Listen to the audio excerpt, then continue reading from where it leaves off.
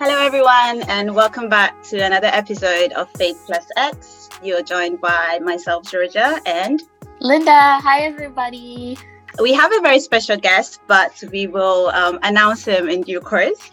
But before this episode commences, we just sort of wanted to give you a little bit of a, for lack of a better word, trigger warning. I'm sure you've seen it in the description in terms of what this episode will be talking about and what we will be discussing. But we are treating a very sensitive subject, a really touchy one. And we're very aware of the sensitivity of this topic, especially in the current social climate. We're still recording during COVID. And so we just, we wanted to treat this topic with the honor that it deserves. And so for anyone who's listening, if this is not a necessarily appropriate or apt time for you to listen to this episode, we just wanted to give you a heads up now, just so you can, deal with it at a later point when you're more ready emotionally to do so. But for those of you who are able to engage with this topic, we encourage you to listen and share your thoughts via social media and all of that kind of stuff.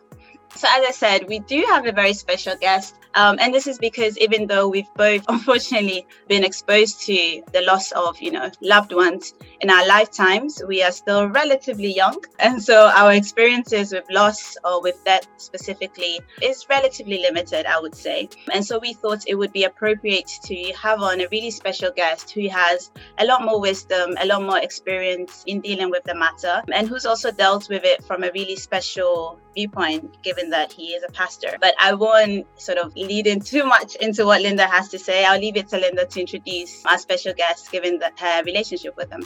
And I just wanted to add on to what Georgia said. The funny thing is that we live in an age of a serious binary, which we have seen, where on one end, it's almost like as a Christian, you're not meant to feel or you're not meant to show your sense of loss. And on the other end, culture is saying, feel whatever you want to feel. So we know that there's some kind of godly in between and a balance. And basically, that's what we're going to unpack in this episode. So without any further ado, our guest today is Pastor Jeremy Burrows of Catalyst Church. It's actually my church where I'm a member for over a year now, and it's been an incredible experience. Pastor Jeremy is husband to a real-life superhero and Wonder Woman, the one and only Christina Burrows, and father to Hannah, Judah, and Abby, and spiritual father to many of us. Before you go ahead, I just wanted to say I absolutely love already this intro. And my future husband also needs to have that accolade. You need to acknowledge that marrying me is one of your biggest accomplishments. And I need you to introduce yourself if you're listening, future hubby. Amen. Amen to that.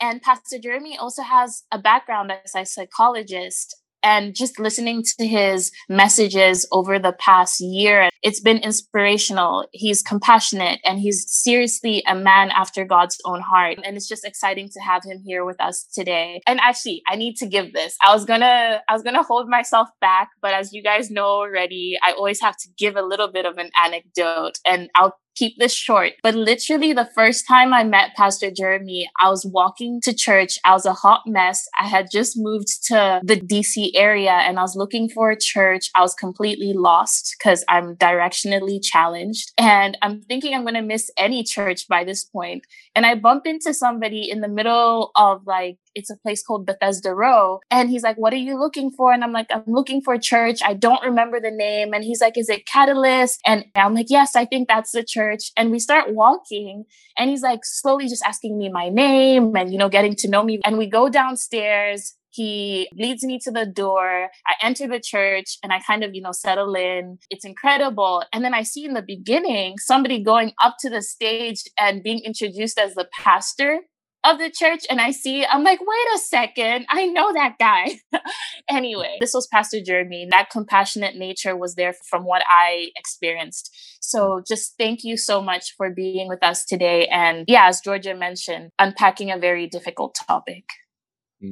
No, it's my honor, and I think every man should introduce himself by their wife, if they are smart enough. And no, it's really excited to be here and honored to have a conversation around this topic. It's one, as you mentioned, Linda, the dynamic of our spirit and soul is one that I'm passionate about because I think there's a lot of misunderstanding, not just in our culture, but also within the church. And I think it's led to a lot of struggle that I think is at times unnecessary. I think if we can have an understanding of how God has uniquely made us spirit, soul, and bodies. That's already good. And actually is a perfect sort of segue to our first question, which is a more broad one. But I think, something you said about the different parts of the human nature. And I think honoring that, and sometimes we're not necessarily so good at doing it in the church. So, I guess our first question then would be, how do we then, as the church, speak a bit more effectively about death and loss? And are there different ways, or should there be different ways to address it when it's a believer passing or a non-believer, and also when it's a believer mourning? I think the differences come into the fact that as Christians, we're called to love, and love requires a certain level of sensitivity.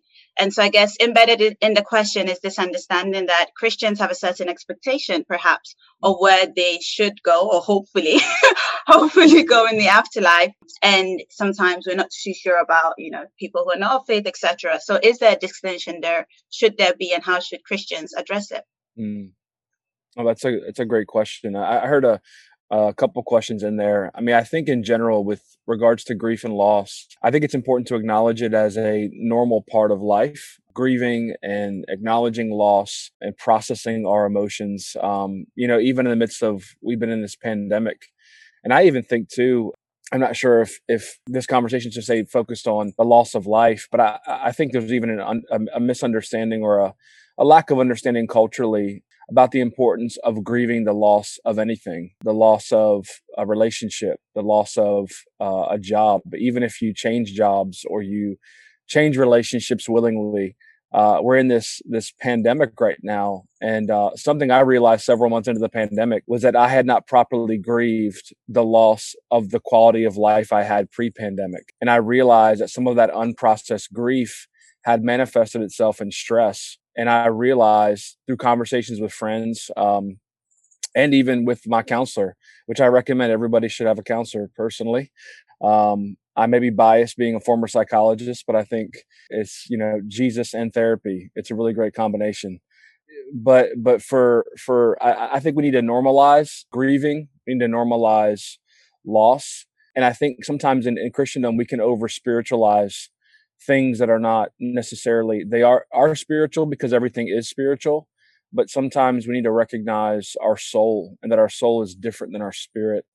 And I think allowing people to, and leading people to properly grieve, to properly feel pain, to properly do things to tend to your soul, to feed your soul so they can properly grieve loss. As a Christian, the difference is we know that this life is not our home. I think if you look throughout church history, I think one of the reasons, even if you look at early church persecution, the reason the church is able to thrive in difficulty is when we properly recognize this is not our home. Like, this is a vapor, as James says, to not get too caught up in this. As Paul said, to live is Christ, to die is gain. And it can sound a little bit negative saying that, but I think it's just having a proper understanding that this isn't our home. So I think in regards to that, it's having that perspective, while at the same time, I think we need to make sure that we properly care for our soul and allow ourselves to feel pain. I think we have a pain adverse culture. And because of technology, we have more things accessible to us to numb our pain. Some people numb their pain with work, some people relationships, some people substances, some people just busyness. And I think that we need to, as a culture, learn how to properly feel pain. Because right now in this pandemic, for example, I know in the United States, drug abuse, alcohol abuse, all kinds of addictions are up right now because people are feeling pain and they are not properly processing their pain. So your natural response is to numb. And a lot of times you're numbing your pain with, it's actually trying to protect you. but it's an unhealthy way. So anyways, I don't want to get into a rabbit trail, but I think what's important is, I think, to just acknowledge that loss and grief are a normal part of life, and it's important that we learn, in the same ways we learn how to navigate the spirit, we learn prayer language, we learn the spiritual gifts. We need to learn how to tend to our soul and nurture our soul. Wow. I think you could just drop the mic then, but we're excited. You've gotten us even more excited to dig deeper. There's a lot that you just hit on there, very important points, but it did speak to a balance, because you mentioned that as Christians, we need to understand that this life is but a vapor, but also to tend, as you said, to our soul and to our spirit, and to acknowledge that we are here and that we do feel pain, and we need to find healthy ways to handle that. And I guess it's a perfect actually segue to the next question. And one thing I thought about before this question is this balance. And I think of Jesus in the story of Lazarus, and the resurrection of Lazarus, and how, people talk about one of the shortest verses in the Bible. It's where it says that Jesus wept. And I find it so profound. And I still haven't, dug deep enough, I think, to understand this. But Jesus wept, yet he understood as being fully man and fully God. He wept as a human, but being fully God knew that he had resurrection power, and that there was going to be the resurrection of Lazarus. And I find that just so profound, that he showed us that it's okay to grieve, but still had that vision to say that, there is resurrection. So to that, in your own life, how has your faith shaped your understanding of loss? We often hear that there's no right way to grieve. And I think you've pointed to these questions, to this quite a bit in your previous answer. But if we could dig deeper to say, is it biblical to even think that there's no right way to grieve? Is there a biblical way to mourn when we've experienced loss?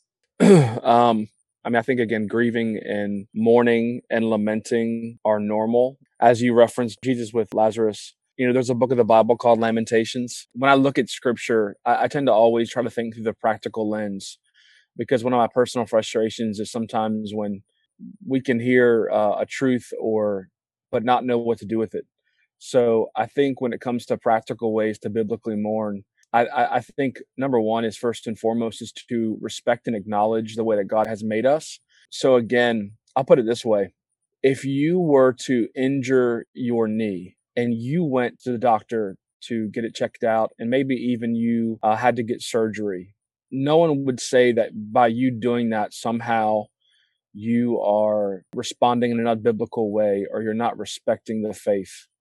In the same way, when we injure our soul, and our soul can be injured by grief, by loss, when our soul's injured, we need to tend to it. So I think, again, to go back to my previous answer, but I think when we learn to tend to our soul, so I think biblical ways to do that, I think, one, acknowledging it, and one, respecting the way that God made us, that we're not just a spirit, 1 Thessalonians 5, but we're a triune being, a spirit, soul, and body. I think respecting the soul. And then I think, number one, processing pain first with the Lord. The Holy Spirit is called our comforter and our counselor, and allowing his spirit to comfort you. To go back to my previous point as well, if you do not allow God's spirit and God's people to comfort you, you will seek comfort somewhere.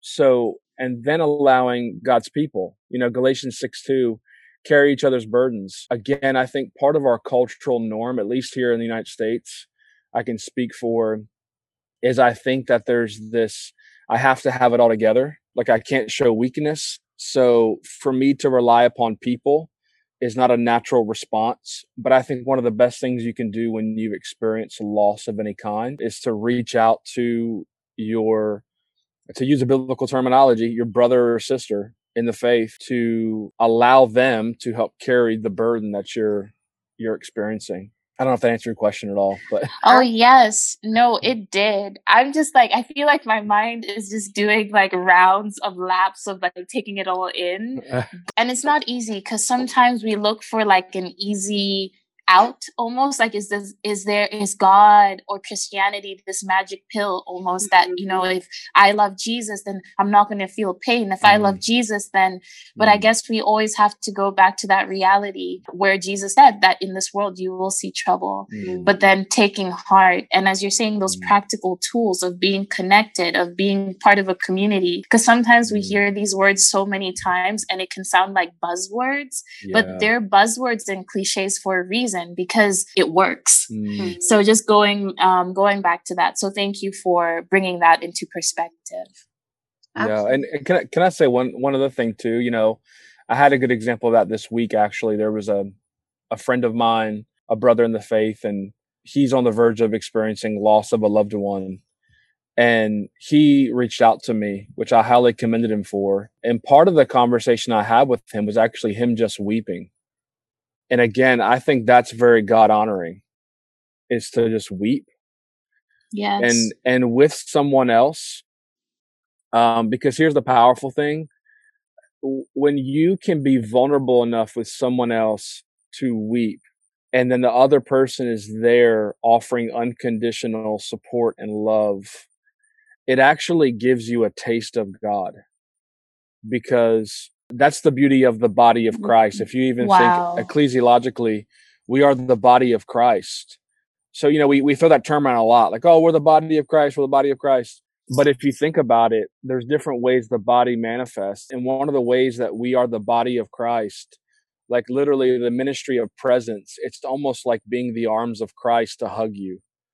You know, when we really start to unpack it, like, what does it mean to be the body of Christ? It's so many different ways. It means serving the marginalized, but it also means just being present with your brother or your sister and allowing them to weep and to hurt and to mourn. And your presence alone is like the embrace of the Father. And those are ways that we can ourselves embrace the body of Christ. But then number two, we ourselves can be the body of Christ to others. Wow. This ministry of presence. I love that. In African cultures and in a lot of different countries in Africa, I remember as a kid, this kind of like confused me. But when somebody passes away, it is the community's role to go over there, and the house will be packed and people will stay almost a week taking shifts and everything, crying, like literally crying with the person. And I remember as a kid, I even remember like just the sounds of people crying, I guess, when a neighbor or somebody had lost somebody in their family. And I was like, what is that? But then just, you know, and I still don't fully understand it because I guess I'm of a different generation that was kind of detached from that, but they still do it, especially in more rural communities. But there's and now from what you've explained, there's a power to that. There's a power to having the community weep literally with you and be with you, walking with you through that. So that just, now I understand why we do it. And I think on that as well, because similar, I'm from a Ghanaian background. And for us as well, I think the community element also comes in terms of the practical day to day. So after you've lost someone, I think sometimes even just getting up, making a meal for yourself can seem like the most tedious of tasks. And so having community around you also means that, you know, as Pastor Jeremy has put it so well, like we can't overly spiritualize things. I'm mourning, I'll still need to eat, you know, I'll still need to do some very practical things. I might have kids that might need to be dropped off at school. And that's where the community element comes in as well. So absolutely. Such good stuff. And another, I'm literally making notes, both for questions, but also for myself. And another thing that I picked up on, Linda, when you were speaking, was this idea of prayer. And to kind of paraphrase what you said, you basically cannot pray away your pain. You can pray through your pain, but you cannot pray it away. And I think that is powerful. I think sometimes people just hearing that, it kind of validates that just because I've prayed to God about this pain doesn't mean that, you know, as you say, like a magician, I click my finger and it's gone away. But I think it also relieves people from that pressure of that feeling that maybe I'm not praying well enough. Maybe I'm not praying the way I'm supposed to be praying. That's why this pain is still there. And it's like, no, it's because He created us as humans, and there is some purpose even within that. So yeah, both of you speaking has been, so good. And actually, again, almost by divine orchestration, it leads really well into our next question, which was all about community and how to walk with people through a process of grief. And you mentioned it, Pastor Jeremy, in terms of presence, there's mere presence, there is ministry in that.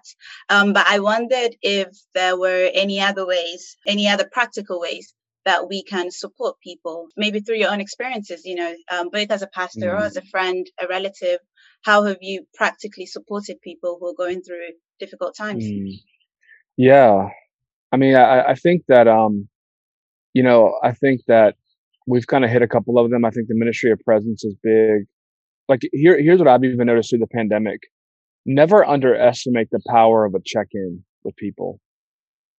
There's been so many times, even for myself, I've had close friends of mine just text me and say, "Hey, how are you doing?" Is really powerful. Even months down the road. And again, I think right now culturally, the unique time that we're in, everybody's experiencing loss. Like we've all lost something. You either know of somebody who've maybe died of the virus. You minimally have lost some of the quality of your life because of social distancing and masks and unable to see certain people and not seeing certain loved ones and friends in this season. So I think never underestimate the power of a check-in. I think also, and again, this might sound cliche, but just prayer. I think sometimes if we're not careful, as well as followers of Christ, we can get so busy doing, we can miss the power of prayer. I heard, when the disciples, they didn't ask Jesus, "Hey, Jesus, teach us how to prophesy." They didn't ask Jesus, "Teach us how to preach." They didn't ask him, "Teach us how to heal." They said, "Teach us to pray." I think prayer for people. I think prayer for our world right now. I think I never underestimate the power of prayer for people and being a support for people in this season and offering prayer for people. And then I think, like you said, sometimes just bringing a meal, to someone, especially if they've experienced the loss of a loved one, offering to bring a meal, offering to clean a house, offering to care for their kids if they have kids. Those kind of things I think can go a long way. And again, I think it fulfills Galatians 6:2 to carry each other's burdens, as Paul said. In so doing, you fulfill the law of Christ. Yeah, it's definitely not an easy topic because I feel like as we're listening to you, I'm also building, as Georgia said, our experience of this. Well, 2020 has been interesting, of course, but our experience of this has been quite limited in our lifetime. So this is just a time where I guess we're getting equipped to handle loss and to support friends. And I really like the story you shared about your friend, because I think one of the most important moments for me and a friend of mine recently was exactly that. We weren't that close then, but I remember at one moment I was trying to dance around what she had been going through. I didn't want to, because I was being awkward, basically. I didn't know if I should mention, how is this going? Because they had been experiencing something significant. I remember when I just sort of stopped and asked, "Are you okay?" And they had that moment to just cry. And I was like, inside you're kind of freaking out. But then I really do think it was the Holy Spirit was just like, no, just, I was like, do I hug them? Do I not hug them? Do people, it was a whole, a minute of just panic, but then just holding them and allowing, it was pre-COVID, guys, if you're listening. So I was hugging. Yes, I was hugging them. And that really just even made us closer, as you said, as sisters in Christ. So it was just a powerful moment. And I love that earlier that you said that it's a taste of who God is when we do that. So now we're going to switch gears just a little bit and turn up the heat just a little bit, because we cannot talk about dealing with loss and, just the Christian community, the Global C Church, without tackling something like this. So recently, there was a huge controversy that took place, and it was public. Everyone does know about it. So Bethel Church, one of their worship team leaders, lost her little girl. And when this happened, the church fasted and on social media called upon the world to pray for the little girl's resurrection. Many supported it. commenting support prayers. It was shared all over social media, while others criticized them. The criticisms came in many forms, such as, this is blasphemy, or not even that. Like, do you just do it for your quote unquote important members? How about other people who've lost loved ones? Because they have a huge following and church community. And our basic question to that is not to get into the nitty gritty, but to the theology of this all. Can we still believe that people can be resurrected? And this is to you, Pastor Jeremy, before the second coming of Christ. There's different perspectives on that. Mine is that the gifts of the Holy Spirit are just as alive today as they were in the days of Christ. So, and the very fact and the nature, our God is a God who resurrects. So can God resurrect the dead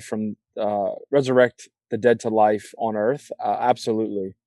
I believe he can. In fact, there have been documented times where that's happened throughout the course of history. I think, let me say this, I think sometimes where the controversy comes into play is where I think that there's aspects of God that will always remain a mystery. Why does God heal some and not others? Why does God resurrect one person from the dead and not others? Why does God, you can just name whatever, fill in the blank, answer this prayer, but not others. And I think at the end of the day, I think a couple problems arise sometimes is at the end of the day, we have to acknowledge that God's ways are higher than our ways and his thoughts are higher than our thoughts. And again, I'm just speaking more of a Western American culture. I think we idolize reason in Western culture. We elevate it. We love our degrees and our programs. We love to know and to understand.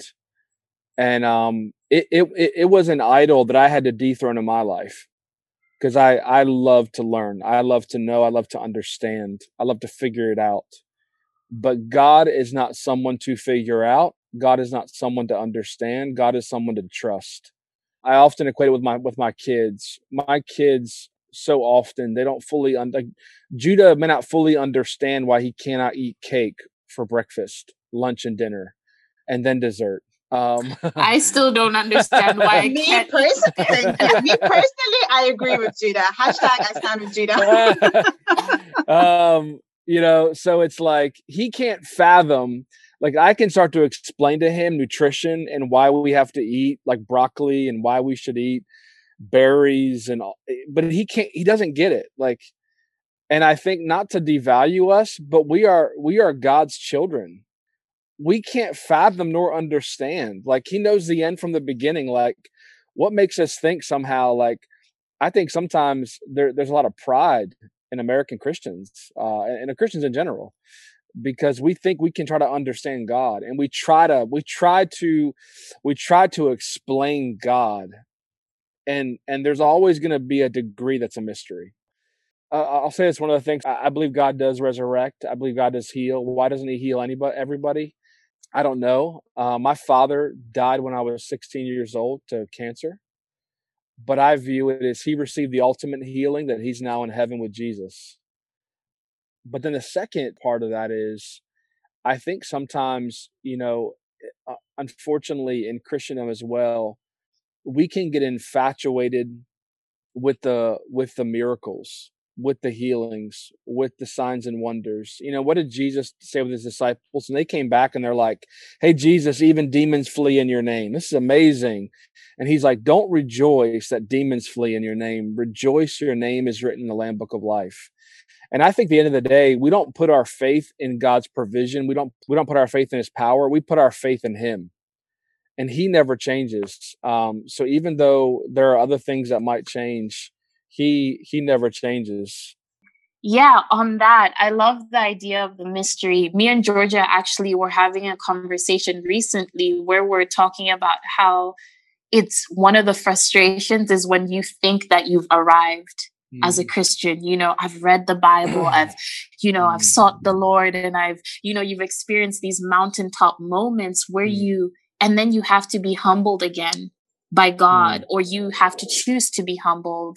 And you realize in those moments, as you said, Pastor Jeremy, that his ways are higher, that there's never an arrival point on this side of eternity. And coming to terms with that is a process that I think God puts us through over and over again, because we're human and we always get that sense of pride. Again, as Christians, you really hit, is it the hammer on the nail? I forget these sayings sometimes. Nail on the head. Nail on the head. Yes, nail on the head. Oops. What you but meant. Everybody, you know what I meant. You know what I meant. English came on a foreign boat. So, Facts on facts.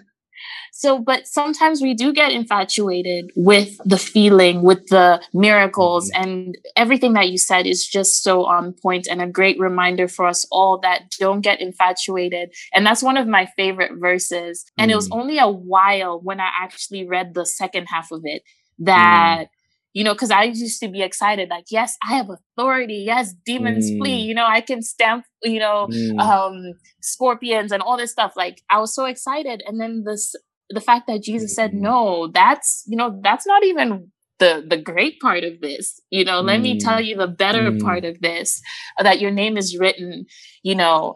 And I think that's just so profound. That's another one of those things that we just need to constantly come to heads with. And it makes us, it brings me back to that place of awe with God and that his ways are higher. So thank you for that. Yeah. Can I say one quick thing? Yes. I think too, you know, as we look at that scripture, what Jesus said, and I even think too, if we're not careful, even in Christianity, you've mentioned worship music. We always have to be mindful that there's always this slow drift in our lives towards self-centeredness. And again, like here we see disciples coming back and they're like, man, look what happened. Look what happened through us. And Jesus is saying, let's remember it's about what I am going to do for you. It's about ultimately God. And I think something to always check ourselves in our lives of Christendom is at the end of the day, and you've heard me say this before, Linda, I think it's so important to always start our day with gratitude, thanking God for what he's done. But I think always thanking God for who he is. Because if we stay focused on who he is, that never changes. Like it never changes who God is. He is good and what he does is good. But I think if we rest our faith upon what he does, it's an unstable ground, because our definition of good is limited. His definition of good is perfect. Our definition of blessing is limited. His definition of blessing is perfect. So I think a lot of times the reason we have a lot of Christians who have an unshaky ground is because we actually are lacking we're lacking a holy reverence of who God is and a fear of God. We have actually made ourselves God, and he's here to serve me. Like, God, here's my request, serve me. Like he's not a short order cook. Like we're not just saying, God, here's what I want. It's like, no, like he's holy. We reverence him. He's Lord. He's Savior. He's the King of Kings. He's the Alpha and the Omega. We need to get back to, like, I think a fear of God, where it's like, if you do nothing else for me, God, if I die tomorrow from COVID, if I get incredibly impoverished, if like Job, if you take my entire family, you're still God. Like I'm still going to trust you. And I think that we as Christians, we need to get back to that. And I think that kind of faith and trusting God is the seed of revival that we all want. But if we're not careful, we fall into self-centered Christianity where it's like, God, here are my requests. And then we get frustrated and we're like, God, I ordered filet mignon and you got me like some chuck. What in the world is this? Like, God, I wanted this job and you gave me this. And God's like, son, daughter, you don't get it. Like, you know, so I'm sorry, it's a passion point of mine. And I don't mean to get off on a tangent, but I think we just got to get back to the end of the day. Like, he is Lord. And we are his beloved children. But I don't say this in a demeaning way, but we are incredibly ignorant of the ways of God. We don't understand. So, you know, I think when it comes back to that point of the healing, and I think sometimes in Christendom, we can get really caught up in what God does.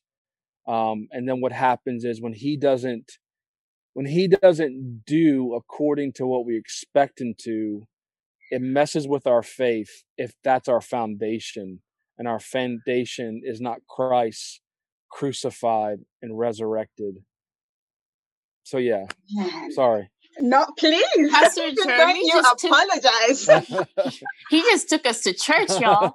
I was going to put one little sprinkle before I passed it on to Georgia, is that you said something so important when we're seeking that healing, because there's a balance there. We are allowed to believe that God, he is, Jesus is the resurrection, and that God can resurrect, but we can't focus on that. And in this case of Bethel, I think me as a viewer and as somebody who does follow the worship team leader on social media and whatnot, and love her teachings when she teaches about worship, just an amazing woman.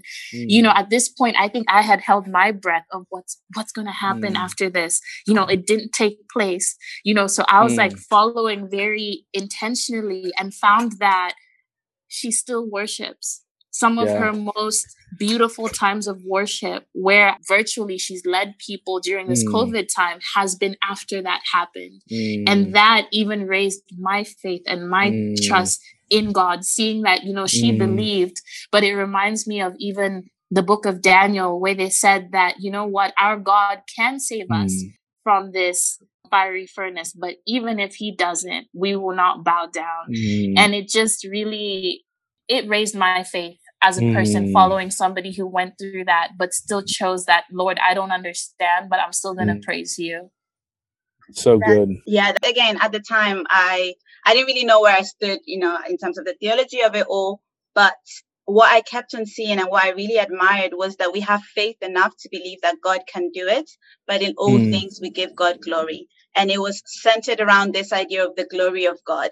And as you said, even though it didn't happen the way they planned, and I prayed that prayer. I didn't know where I stood, but I was like, if I can join in, if my prayer can do anything, I'm going to say that prayer for that little girl, And yeah, what also struck me though was that in my lifetime anyway, I had never seen the mobilization of the church like this, on such a platform anyway.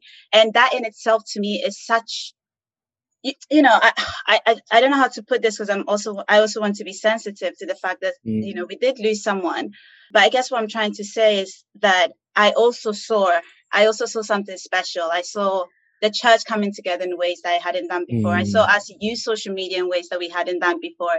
I'm all the way in England, which, it's not that far, but I saw prayers, I saw comments, in under the Instagram post from people from South Africa, from Christians all over the world, coming together for this common purpose. And I was like, man, like, this is powerful. And if nothing else, God has mobilized the church in a way that I hadn't seen in my lifetime. And so for that, we give God glory. And as you say, the mother is still praising God. And I think, again, the fact that people were exposed to her story and can still see her give praise to God says something. And it points to, again, the glory of God, which is ultimately what it's all about. And then the other person that came to mind was Nabil Qureshi. I'm sure I'm saying his name wrong, but he's from the Rabbi Zacharias ministry. And unfortunately, I think a year or two ago, or maybe earlier this year, he passed from cancer. And I'd followed him for a long time because he's into apologetics, and that's my bag. I love. Is he the one who wrote Searching for Allah, Finding Jesus? Yes, that's him. Yeah. That's him. Yeah. That's him. Very powerful guy. Very I think as Pastor Jeremy has slightly convicted me, this idea of knowledge and wanting to explain it all. But I do think there is a space for it, at least in our generation, where people just don't take things at face value. So there is some value in apologetics. So, he'd served a long time explaining about faith and giving his reasons for it. And unfortunately, he passed from cancer, and it was progressive. So he was very aware of, what was about to happen, etc. And again, his words were some of the most powerful that I've heard, and that will stay with me for a very long time, because it was very much that, Daniel, exactly that prayer in terms of, God, I want you to heal me. I have a family here. I have a ministry. I have people who I love and who love me.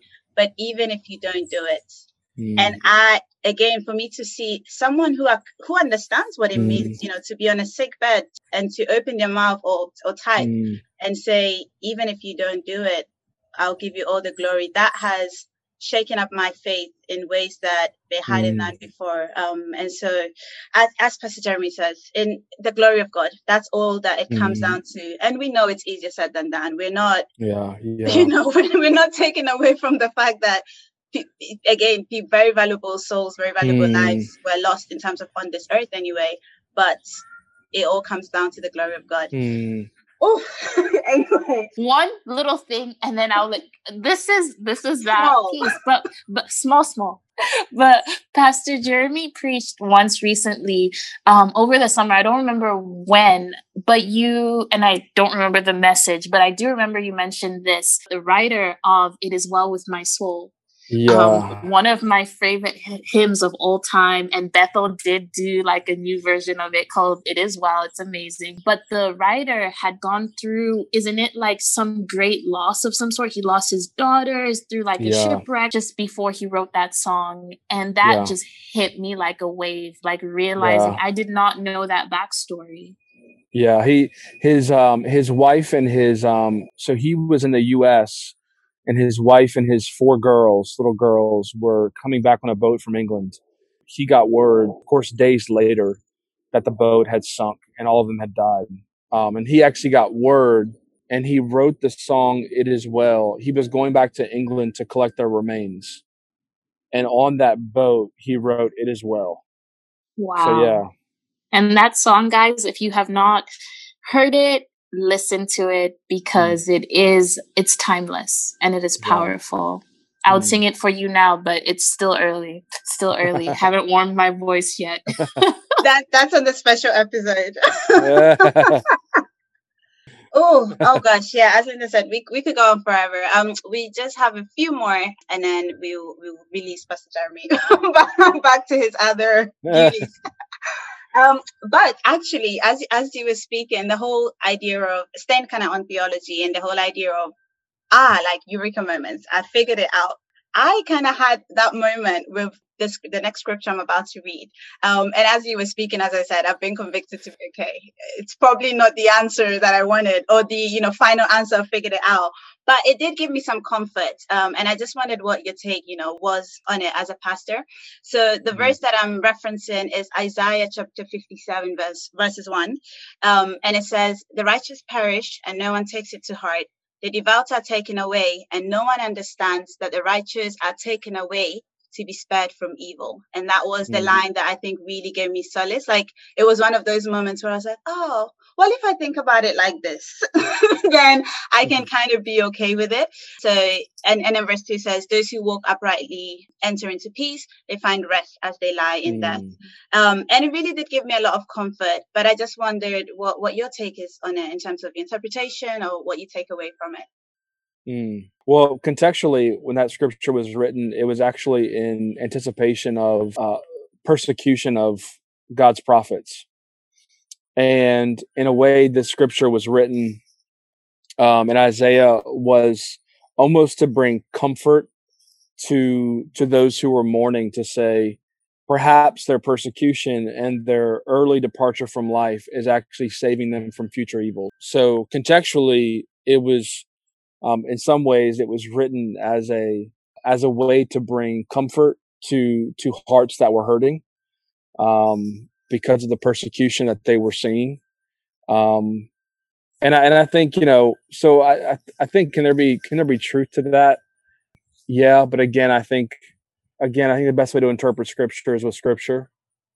And I think at the end of the day, our his thoughts are higher than my thoughts. So, someone's death, is it God preserving them from future evil? I don't know.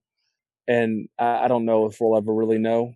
That's good. I think, first, I love the honesty. First, I have to say, actually, by the way, throughout just your conversation with us, I love men of God who acknowledge who we are as humans and also as pastors. So I love when someone says, "I don't know," because I think, to me, no, honestly, it shows me that you've actually given it thought.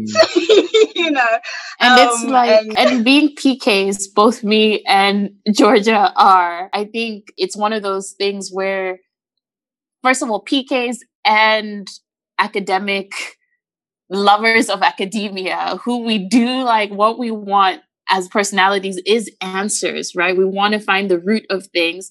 But I think we've both been raised in places where it's been okay to say, I don't know. And sometimes it used to bug me as a kid when my dad said, no, go read this, but sometimes you won't know. I'm like, what do you mean you don't know? What do you mean? But I think there is so much power to being able to say, I don't know. And that's always the beginning, even of great academic work. You start with not knowing. And one thing I did realize here as a student, and we're going to do an episode on faith and education one day and academia. But one thing I did realize that there's a difference in American culture. I butt heads with a lot of people because I'm so comfortable. And I think I learned this being in the United Kingdom for my master's, is just not knowing and being okay with that. But people here aren't very comfortable with not knowing. No. They want answers. And I'm like, it's okay not to understand this. And people are afraid not to know. It's, I don't even know. We'll unpack this more later, but I have realized that it's a very big cultural element. And yeah, especially when it comes to God, I think as Pastor Jeremy explained perfectly earlier, this is God we're talking about, you know, like, and I was having a conversation with a friend of mine who is an atheist actually. And he was asking me questions, and some of them I was like, oh, well, I think, but others I was like, well, I don't know. And he asked, you know, how can you be so comfortable with that? And I said to him, because if like, I think I read this, someone has just stayed with me, but the quote was, if humans knew everything, or if we could answer those, if I understood God, if my mind was God's mind, then I would be God, you know, and I'm clearly not. So yeah, just wanted to add that. That's so good.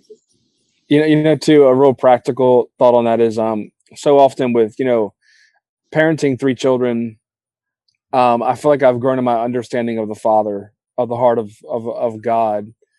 And there's even recently I forget what it was about with my 7-year-old, who she's, you know, becoming, you know, her brain is developing more. So she's having greater understanding and curiosity, but there's still a lot of aspects of life. And I found myself telling her this, even recently I said this. She was asking me a question, and the reality, I knew that the explanation she would not be able to fully comprehend. And I said to her, I said, Hannah, I need you to trust your dad. I love you. I want the best for you. And I need you to trust me. And I think at the end of the day, as the scripture says, what I do know is the Bible says God is good and what he does is good. And that's enough. And I may not understand fully things, but I can trust in his character. And I think at the end of the day, that's where it comes down to is, like you said, we can't fully comprehend God, but we can trust his character 100% of the time. So good. So good. You've mentioned character quite a few times throughout this. And that's a key word that I think we all need to remember in all of this is think of like character. Yes, the character of God, to hinge on that, and also to build our own characters. I was going to get into another rabbit hole, but I'm not going to fall for it.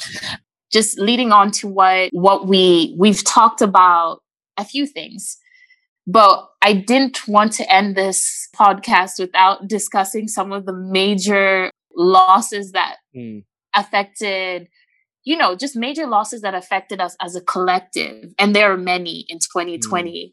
But for example, Georgia and I had a conversation which had inspired this episode is when, you know, 1 week we lose Chadwick Boseman, our very own Black Panther. We were in our masters together when Black Panther was released, and it was such a cultural moment for the African community, the Black community.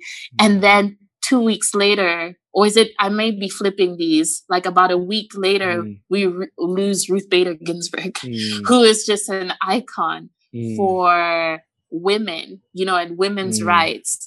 And then there's so many more we've lost. And then as individuals, we've lost people. And as you already mentioned throughout this podcast, Pastor Jeremy, we have experienced loss as a collective, not only people, but loss of life as we know it.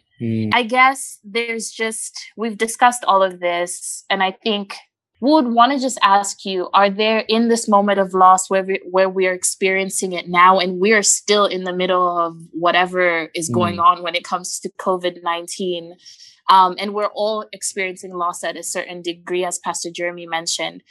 Pastor Jeremy, for your closing comments, could you tell us if there are any foundational pillars or even questions, because we've already discussed that it's okay not to know. We can just have the right questions, which is more important than having answers. Would you suggest that you have for us and those dealing with loss?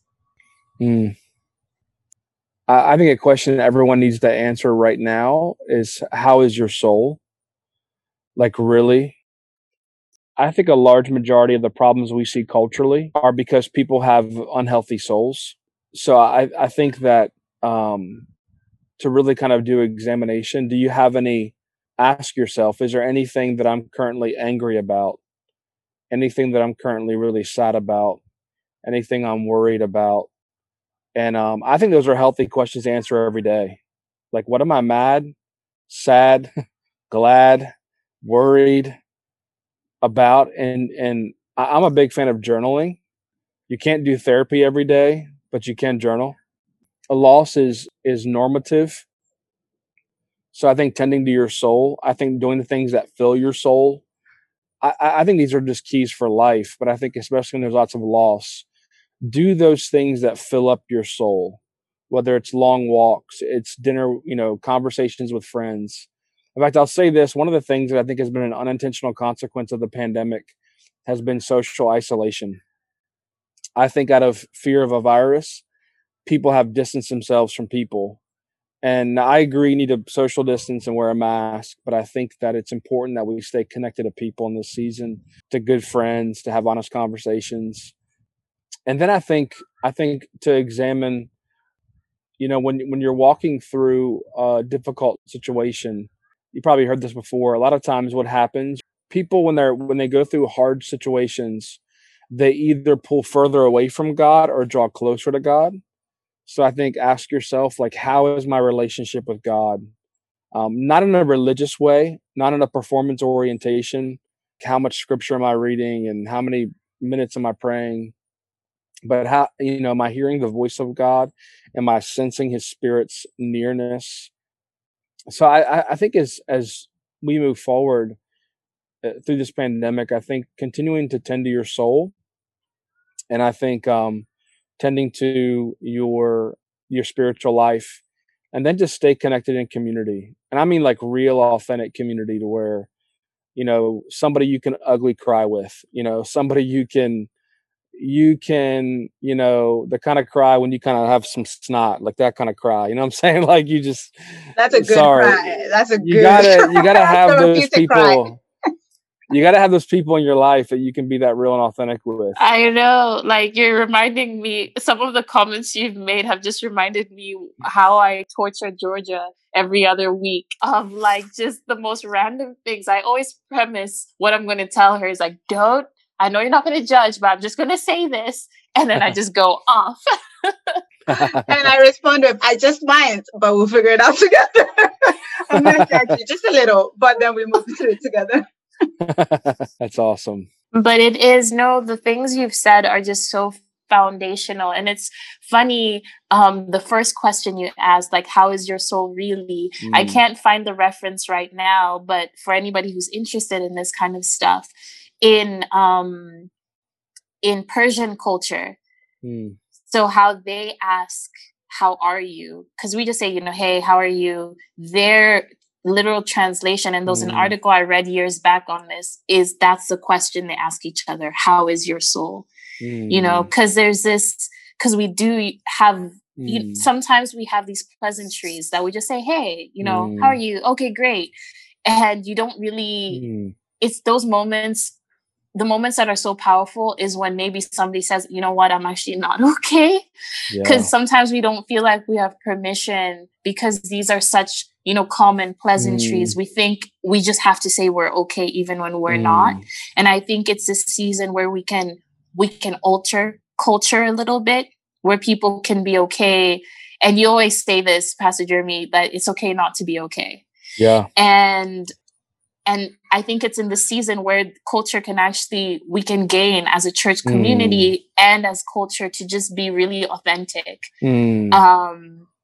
And even in joy. It's hard to feel joy in a time where there's so much loss. So I think it's just having the permission to do both and be okay with the complexity of this season. But thank you so much for these pillars. And we just want to say thank you for being with us today on this.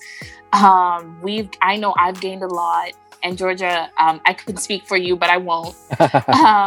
She's got all the notes. I've got notes, and I will re-listen to this on repeat. No, we feel more equipped, and we also hope that you, by listening to this episode, feel more equipped by just taking this journey with us as we talk about faith and loss. Yeah, and I think just for anyone listening, if you need it, you don't need permission to feel anything. But if this is the permission you needed, then I pray that's what we've been able to give you. And you didn't just hear it from myself and Linda, you heard it from a whole pastor. So, you know. And some. And some, exactly. So thank you everyone for joining in. This has been incredible. Listen to it once or twice if you need to. Or 10 times. Or 10 times, however you need. And yeah, we're praying for anyone out there who's going through, we all are, but if there are any specific losses that anyone has had, we're praying with you, we're standing with you. We're far away, but we are part of that community that Pastor Jeremy talked about. So Christians all over the world, as Pastor Jeremy said, don't forget to pray for each other, even for people who you don't know, because you don't know how far it might go. So thank you for joining us all, and we'll see you in the next episode. Bye. Bye.